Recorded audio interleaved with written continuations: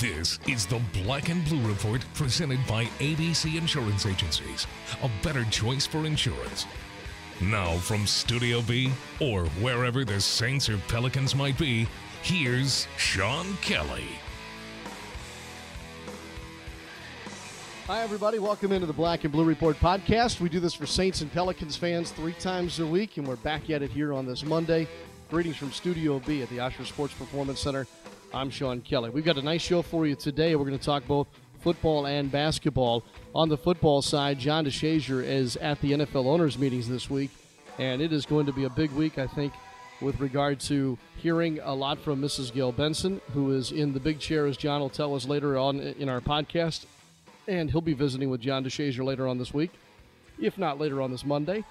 And, of course, Saints head coach Sean Payton also is teed up and ready to go at Orlando, too. And John DeShazier will preview both of those visits and, of course, some of the headlines league-wide at the NFL owners meetings, which are in full swing here at the start of the week.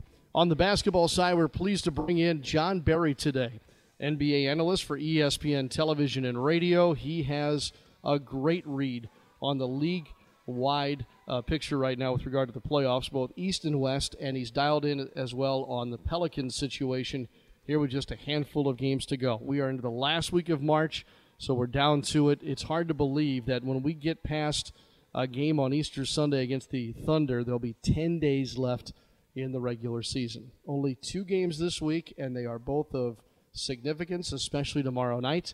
The Pelicans take on the Portland Trail Blazers, who are sitting in the 3rd position currently. They may have done enough now to hold that spot, but still, as we know in the West, everything is still kind of up for grabs. That's tomorrow night, and then on Friday, a road game at Cleveland before coming home for the Sunday massively huge game against the Oklahoma City Thunder, and we'll get toward that game a little bit more before we dig in a little bit deeper on the Thunder. So with that said, we've got to take our first break. When we come back, we'll talk to John Berry from ESPN.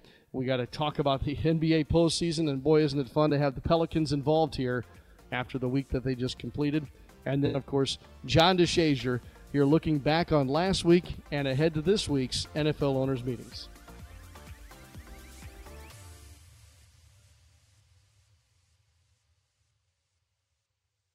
In 1907, Dixie Beer was a balanced, refreshing lager, brewed with love and top-quality ingredients.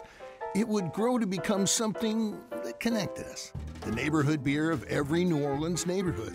And now, Dixie is back to that 1907 recipe, original and reinvented, just like its hometown.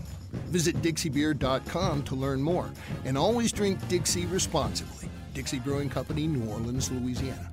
What is big? Big is an insatiable hunger for victory. Big is a fearsome front court with AD and Boogie. Big is packing the stands, showing your team colors, and making so much noise they give you the team ball. Come see the Pels hit the floor against Russell Westbrook, Paul George, and Carmelo Anthony of the Oklahoma City Thunder, Sunday, April 1st. Visit Pelicans.com for tickets. New Orleans Pelicans. Do it big.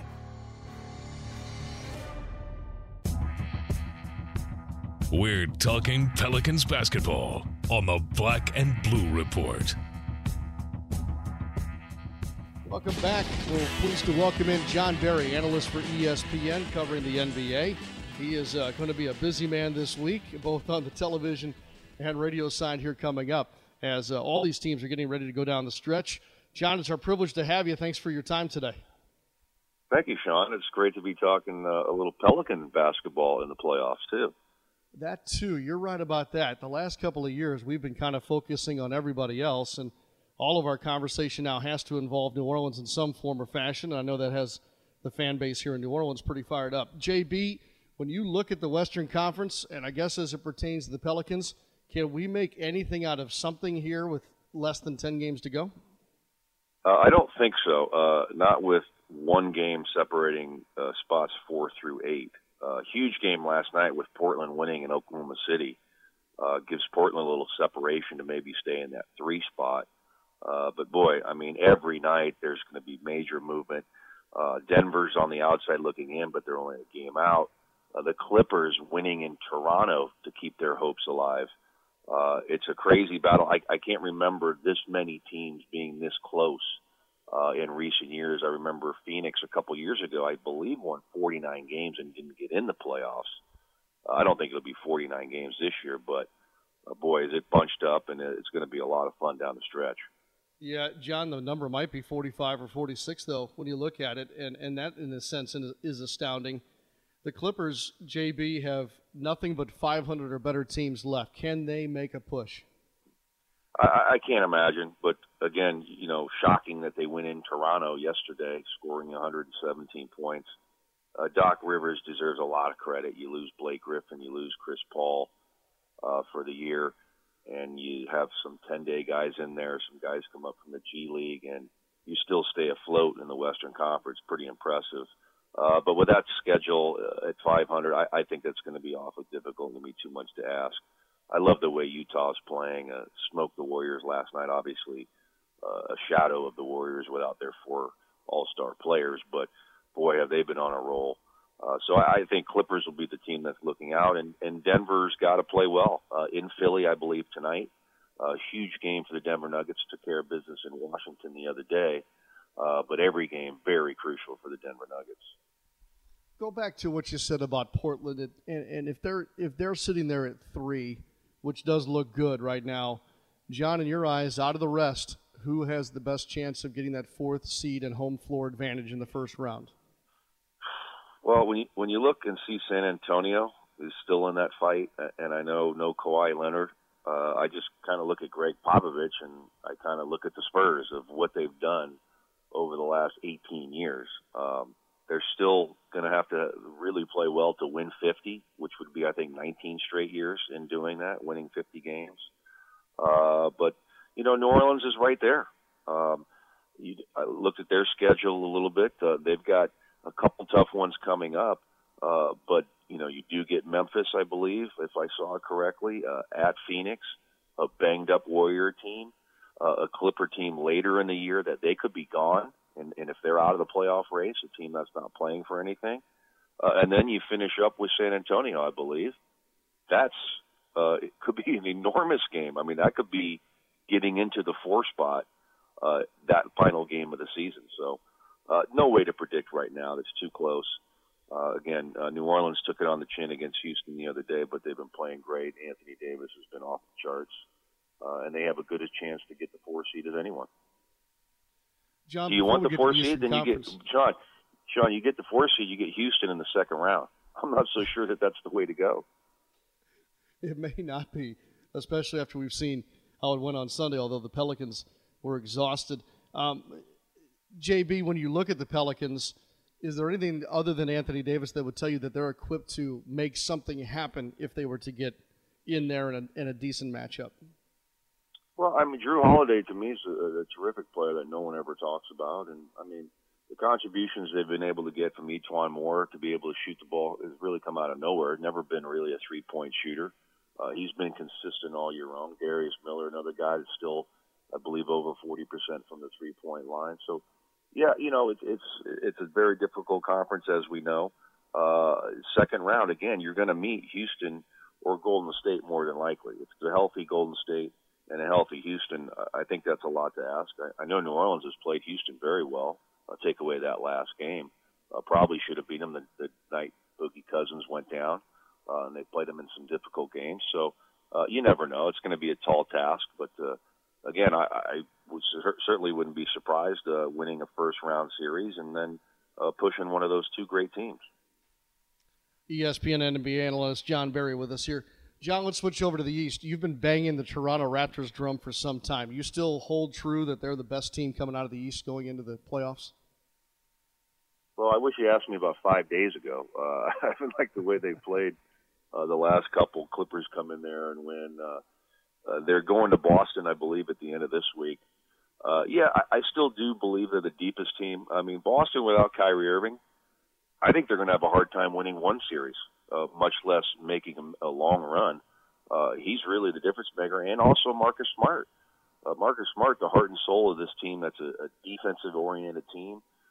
He's their go-to guy.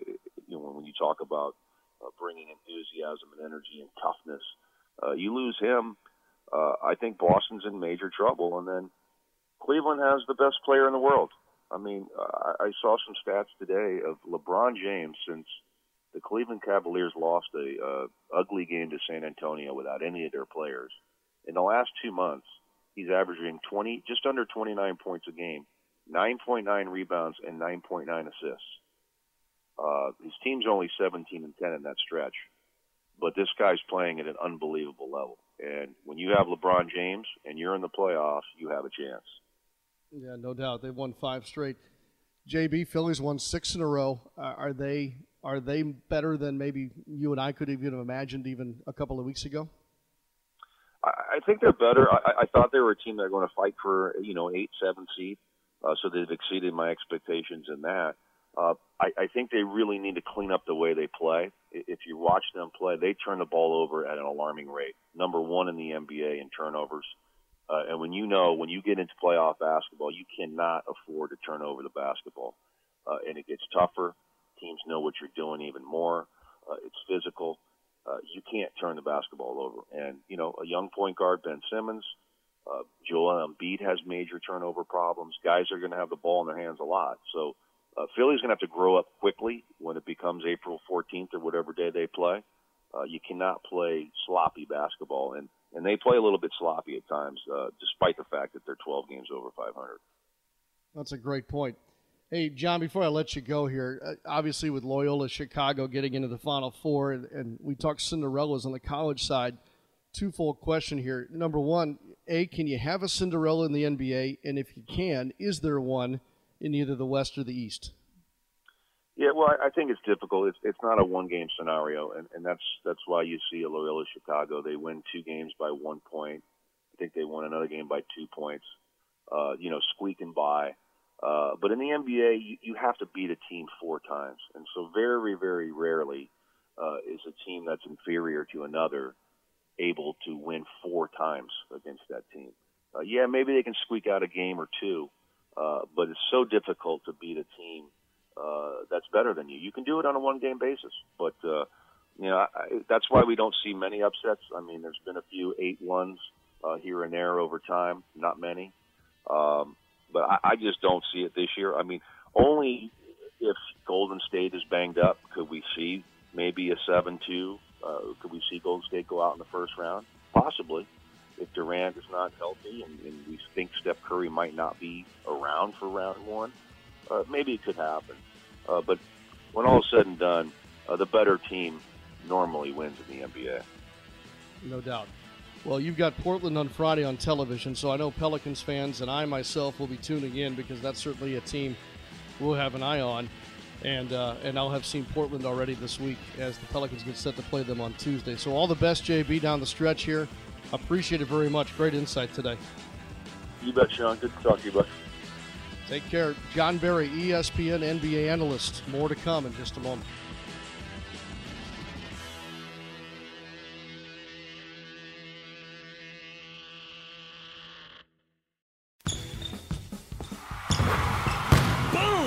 Now, Uber takes you couch to courtside at the tap of a button. Heading to a Pelicans game? Uber helps you pass on the parking and focus on the fun. And if you're still an Uber rookie, you can get $20 off your first ride with code Pelicans18. Uber, a proud partner of your New Orleans Pelicans. The New Orleans Pelicans have the perfect way for you to do it big with your buds by scoring the Guys Night Out 6-pack presented by Loft 18. Packages are available for select Pelicans home games throughout the season and include 2 tickets, 4 beers, and a $20 gift certificate to Loft 18, your ultimate indoor golfing experience, all for as low as $50. Do it big with the next Guys Night Out 6-pack presented by Loft 18 on Wednesday, April 4th against the Memphis Grizzlies. Visit Pelicans.com to plan your Guys Night Out today. Welcome back to the Black and Blue Report. Here's Sean Kelly and John DeShazier. Well, let's continue on this Monday edition of the Black and Blue Report. We continue with John DeShazier. We call him the Senior Chief. He's the senior writer, of course, for NewOrleansSaints.com. He is in Orlando this week for NFL owners' meetings, having arrived last night. Hey, JD, first of all, great that you could take some time for us today. I did want to kind of look back to last week before we move forward and just get your thoughts on what we saw basically Wednesday, Thursday, and Friday from your vantage point of the farewells and ceremonies regarding the passing of Mr. Benson. Well, obviously an emotional time for the franchise, and yet you get the feeling that it was left in good hands and left in good shape. You learn a lot about, we know how significant Tom Benson was, as people who work in his organizations, but, you get a real good sense of what a titan he was in terms of, nationally renowned and respected with the NBA and the NFL. When you see all the luminaries who came out to pay their respects, and you get a good sense of, exactly what he did. I mean, a lot of people basically say Tom Benson saved the Saints in New Orleans and saved the Pelicans in New Orleans. Those aren't terms that you toss around lightly when you're talking about those kinds of things. So, I think it was obviously, again, an emotional time, but then at the end of it, a celebration of life. He had a good life, 90 years, and certainly was extremely productive during that time. Kind of a businessman, a swashbuckler as a businessman who, you got a sense from his friends that he went into some ventures that, some people would say, hey, you shouldn't do that. I think he had related previously sometimes that people said, hey, you shouldn't get into the NBA. Hey, you shouldn't buy a football team. Hey, you shouldn't, go into the Dixie beer and buy Dixie beer and some of those other things. And yet he seemed to be ahead of the curve, and a lot of people credited his business sense and business acumen and his willingness to take risks and follow his gut in those situations. So, a great time, I think, overall. Obviously, again, as I mentioned, a very sad time because when you lose the patriarch of the two franchises, then, there's going to be, that void that's going to be there. But it seems like he left everything in good hands, and we'll keep rolling from there. I'm sure glad we had spectacular weather for all that, aren't you? Yeah, I mean, it's almost like, somebody dialed it up, huh? I mean, it was you couldn't have asked for better. You have the funeral service in the second line that, people say, hey, that's how it is in New Orleans. I mean, you have the funeral service and then you celebrate the life. And we had the weather to go along with it. And it really was a great stretch of everything. I think it was a good time to get a great reflection on everything that he meant to the city. Talk about hitting the ground running for Mrs. Benson. Miss Gale was right to the Louisiana Derby on Saturday, found success in Lone Sailor. GMB Racing appears as going back to the Kentucky Derby. And then, John, right away it's onto an airplane and off to Orlando, where you are, for the start of the biggest of all the NFL owners' sessions of the year, and she is there front and center for the New Orleans Saints. Yes, she's had a chance to sit in on some of the more recent ones, obviously, as they were preparing for the transition. And so now she's in the big chair, as we like to say. She's the one who's the decision maker now. She's got wise counsel with team president Dennis Lauscher and general manager Mickey Loomis, and also now Coach Sean Payton is a member of the competition committee. So she's got wise counsel to lean on if she has any questions or needs any guidance. But yeah, she's the number one decision maker now. So a lot of responsibility goes along with that. John, you're going to have a chance to visit with her while you're in Orlando. Can you give us a preview of some of the things that you might like to ask her here at this week's meetings?